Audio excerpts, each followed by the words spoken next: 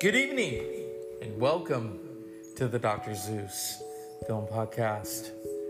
It's been an interesting week, and last night there were two. There was an episode yesterday, and then in the wee hours of today, I put out another episode where I just went freeform on everyone.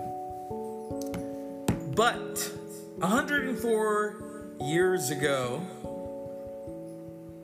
someone was born in New York. She was born in Bedford-Stuyvesant, Brooklyn, New York. Lena Mary Calhoun Horne, June 30th, 1917. Lived until May 9th, 2010, age 92. Singer, dancer, actress, activist. Icon. Incomparable.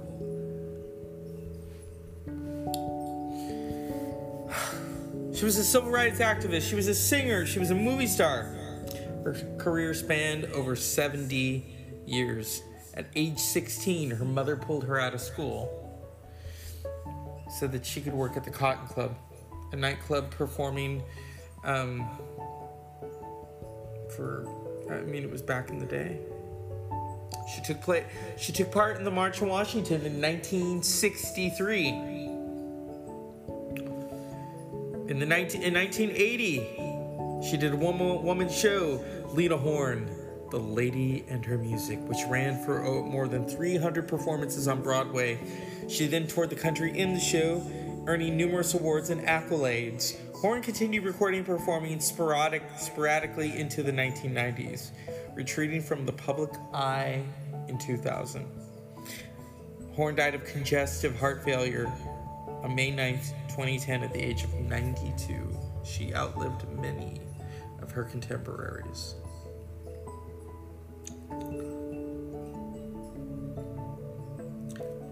Lena Horne always said something very interesting about her singing. She said she could fake it because she was young and she was cute.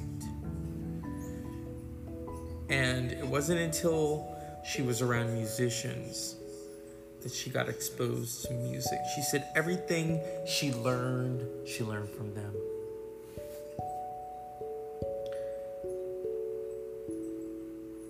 And I thought, she was on A Different World. She was on Sanford and Son, The Rosie O'Donnell Show, The Judy Garland Show. She was everywhere. She was an icon. She was in The Wiz. So much of what she did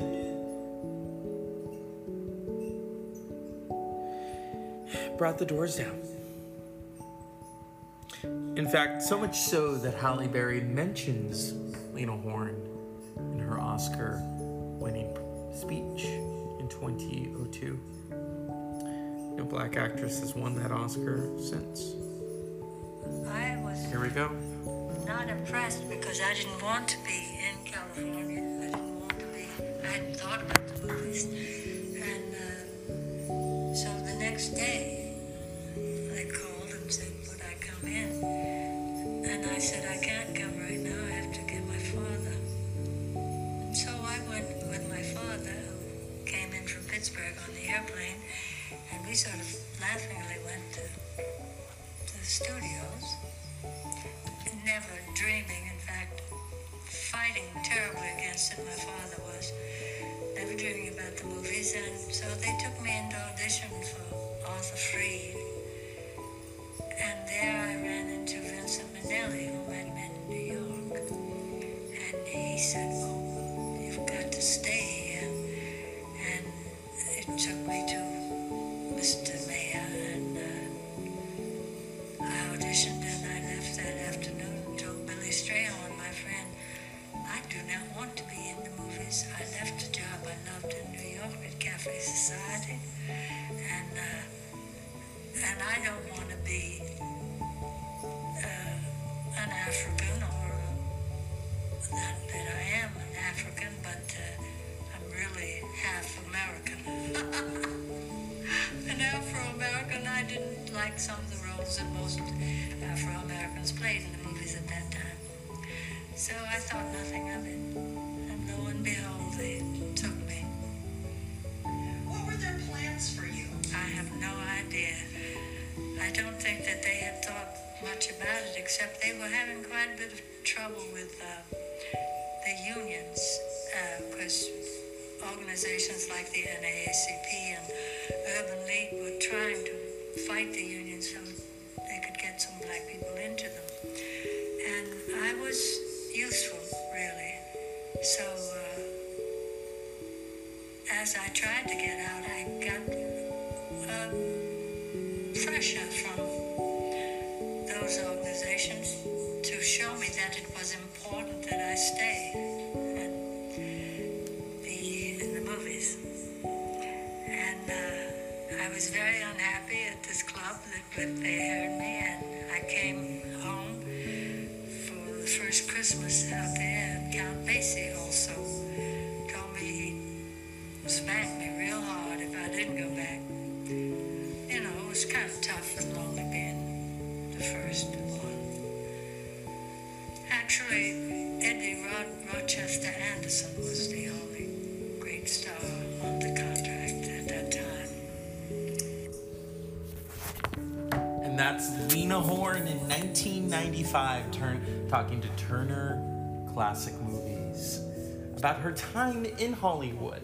And I had said that last night that there's a really beautiful documentary made in 1996 called In Her Own Words, or In Her Own Voice, Lena Horne, released to PBS for American Masters. And a gentleman said he would describe her Hollywood career as aborted. She was a black woman in a white man's town. And that's true. That's true. And it's sad. But what a career. First film was The Dukes. The Duke is, well, actually, no, Cab Calloway's Jitterbug Party in 1935, short subject. The Duke is Tops 1938, Panama Hattie, and Cabin in the Sky with Vincent Minnelli in 1943, which is kind of a Faustian story.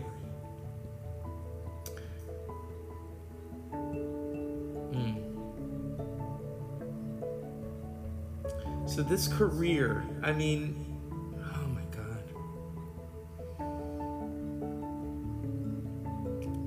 You know, first and foremost, her singing is what people remember. Especially from the film Stormy Weather, the title song, Stormy Weather. We need some rain right now, so I'm just throwing that in there. In 1944, she was signed by Metro-Goldwyn-Mayer, and it featured in an episode of popular radio series Suspense as a fictional nightclub singer with a large speaking role along with her singing. In 1945 and 1946, she sang with Billy Eckstine's orchestra. She made her debut at Metro-Goldwyn-Mayer in Panama Hattie and performed the title song of Stormy Weather in the film based on the life of Adelaide Hall for the 20th Century Fox while on loan from MGM. She appeared on several MGM musicals, including Cabin in the Sky, with an all-African-American cast. She was otherwise not featured in the leading role because of her race and the fact that the films were required to be re-edited for showing in cities where theaters would not show films with black performers. As a result, most of Horne's film appearances were standalone sequences and had no bearing on the rest of the film, so editing caused no disruption to the storyline. One number from Cabin in the Sky was cut before release because it was considered too suggestive by the censors. Horne singing Ain't It the Truth while taking a bubble bath. This scene was and song are featured in the films That's Entertainment 3. Lena Horne was the first African American elected to serve on the Screen Actors Guild Board of Directors. She was in Ziegfeld Follies, Ziegfeld. She performed Love by Hugh and Martin and Ralph Blaine. Horne lobbied for the role of Julie Laverne in MGM's version of Showboat, having already played the role when a segment of the Showboat was performed Till the Clouds Roll By, but lost the part to Ava Gardner. a friend in her life. Horne claimed this was due to the production code's ban on interracial relationships in films. Although MGM sources stated she was never considered for the role, in the documentary That's Entertainment 3, Horne stated that MGM executives required Gardner to practice her singing using Horne's recordings, which offended both actresses. Ultimately, Gardner's voice was overdubbed by actress Annette Warren Smith for the theatrical release. So see, that's what happened to her in Hollywood. She was also later on in Death of a Gunfighter, her first straight dramatic role with no reference to her color. She later appeared on screen 2 more times as Gilda in The Wiz in 1978, which was directed by her then son-in-law, Sidney Lumet, and co-hosting the MGM retrospective That's Entertainment 3, in which she related her unkind treatment by the studio.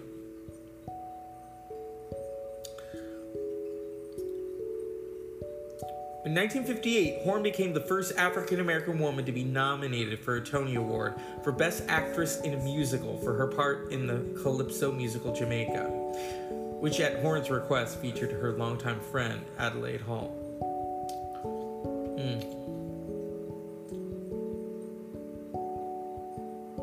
Civil rights activism. When she went to the March of Washington, she got up. She said, well, I'll let her say it, because it's such a moment, such an iconic moment. And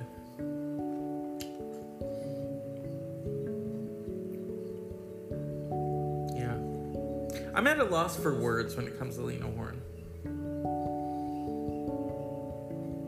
And I thank her daughter, Gail Lamont Buckley, who has kept her legacy alive.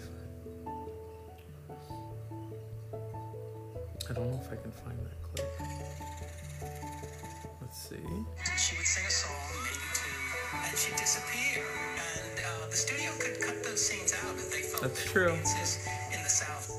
Stormy Weather was her signature song, and she kicked up a storm as a performer and a civil rights activist. Born in Brooklyn in 1917. Yep.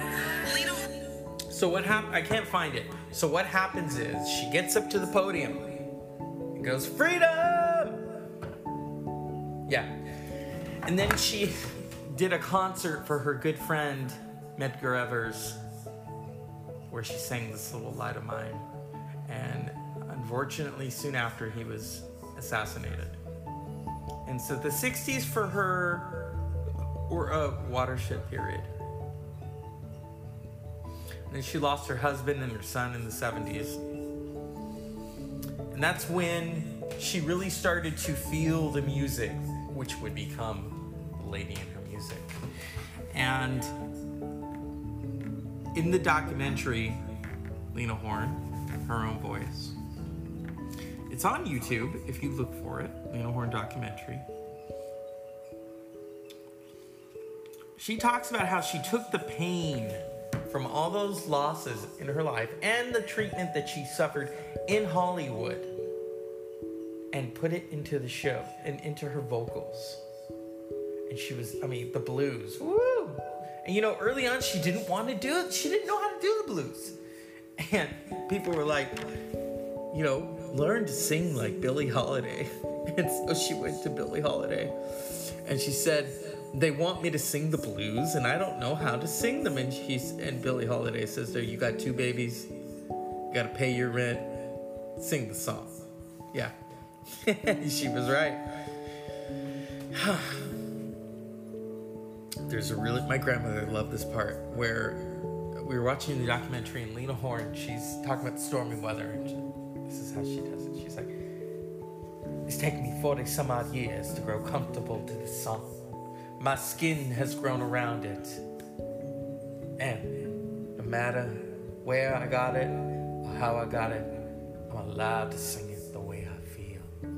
And then she just started singing Stormy Weather, and it was awesome. Yeah, it was her truth. She won a Grammy for it, a special Tony. What an icon. What an icon. I am so... first of all, and it doesn't hurt, she was really beautiful. She was beautiful inside and out, and you can see that. Anytime she would talk to people, she was really kind. And I can kind of see why she didn't like, not everyone's nice in Hollywood, you know? Not everyone's nice. And I thought, let's end this. I always loved the Rosie O'Donnell show. I always wanted to go visit the show, and I should have when she had Lena Horne on in the 90s, which was such an awesome time. In the lane, snow is glistening, a beautiful sight. Yeah, we're happy tonight, walking in a winter wonderland. Wow. Alone.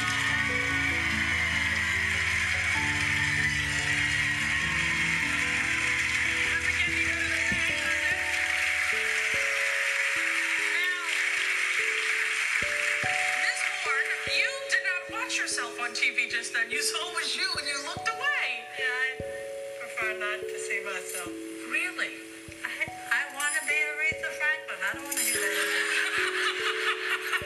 You want to be Aretha? You want to sing like sound her? like her, yeah. You do? Oh my God. Since I first heard her. Right. Yeah, she's incredible. I bet you Aretha Franklin wants to sound like you. No, I don't think so. No, it's true that I've read in interviews that you think that you really are not a good singer. Well, no, I like the meat of the song. You know, the words mean everything to me. Right. And the story behind it. I think I'm more an actress than a singer. But I fortunately worked it out, you know. Yeah. 40 CDs later, I would say that you did. Your 40th, Me and Myself, produced by our very own Rodney over there on...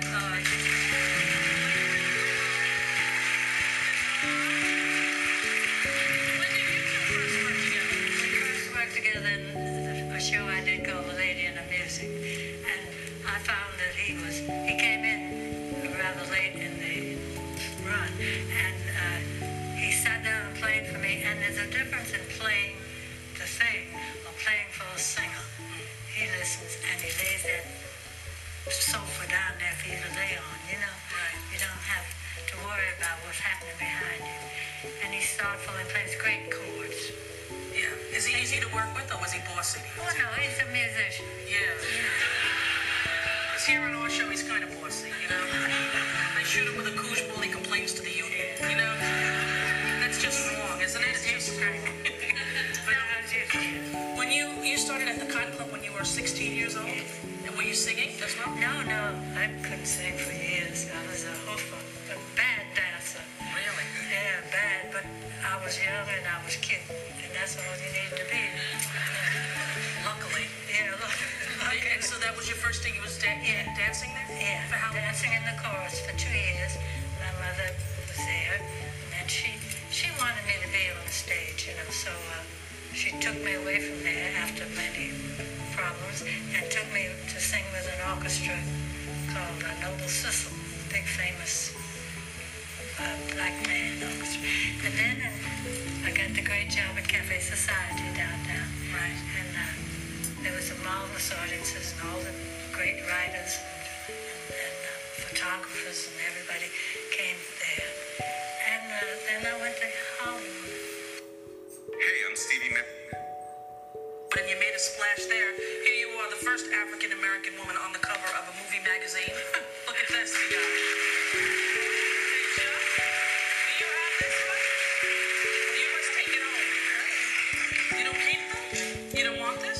I'll take it. No, you don't have to. If you don't want it, I'll keep it. I'll treasure it if you won't.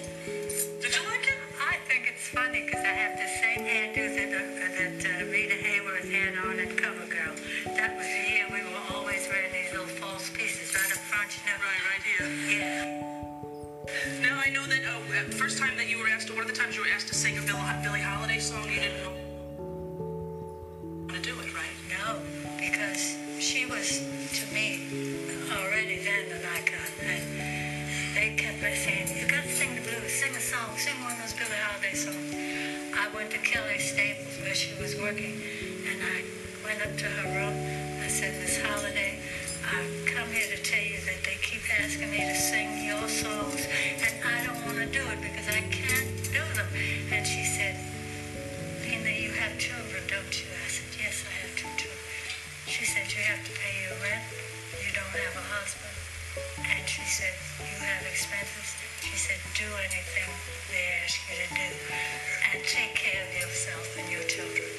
Wow, what great advice. It was wonderful because everybody tried to do her. But I knew that she was the best. And I sang one of her songs in a little movie they made called Boogie Woogie Dream. And I think that we have a clip of that. Oh, please. Would you like to We're look gonna away keep while it we in. roll for everyone else? I don't care who comes after me. We're keeping it in. Roll it.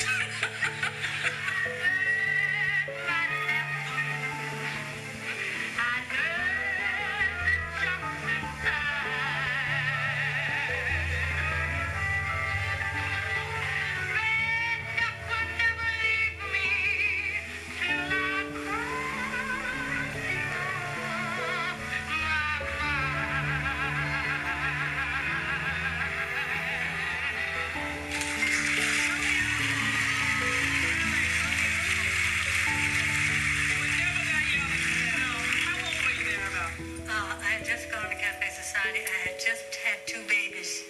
I guess I was 22. My goodness. Yeah. It was a sweet job. I shouldn't have left there No? to Hollywood. Well, we're all glad that you did, I have to say.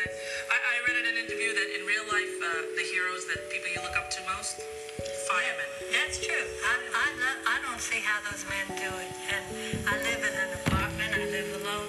And many times when I hear the sirens going, and I realize that they do some work. I mean, they have to go anywhere. They're my ideas of great guys. I like them. Yeah. We had a fire here at the You did? studio last year, and the firemen were so nice. They left little notes on our desk, like, hope we didn't mess anything up. And they left That's little, great. yeah, That's great. risk their lives every day. Well, we've had a couple of scares, and by the time I can travel down those 5 stories, and they're there, and they come fast, and I say hello to all of them, and some of them, they know me, they say hello. Yeah, I bet a lot of them know you. Being Myself is the new CD, and it's a beautiful record. It really is. I thank you so much for being here, Miss Horne. It's always a thrill for me. And Call me Lena. oh, I feel a little weird calling you. All right, son. But honestly, during the interviews with you, the both times you've been, I've had to try hard to think to myself, stay in the moment, because I keep thinking, oh my God, Lena Horne. It's a weird thing. Yeah, I know. And Yeah. sometimes with me, I have to come face to face with myself, me. Yeah. And then the other Lena Horne. It's very difficult. It is, yeah. But I thank you very much for being here. Thank It's you for delightful to have you. Thank you. Bye-bye. We'll be right back.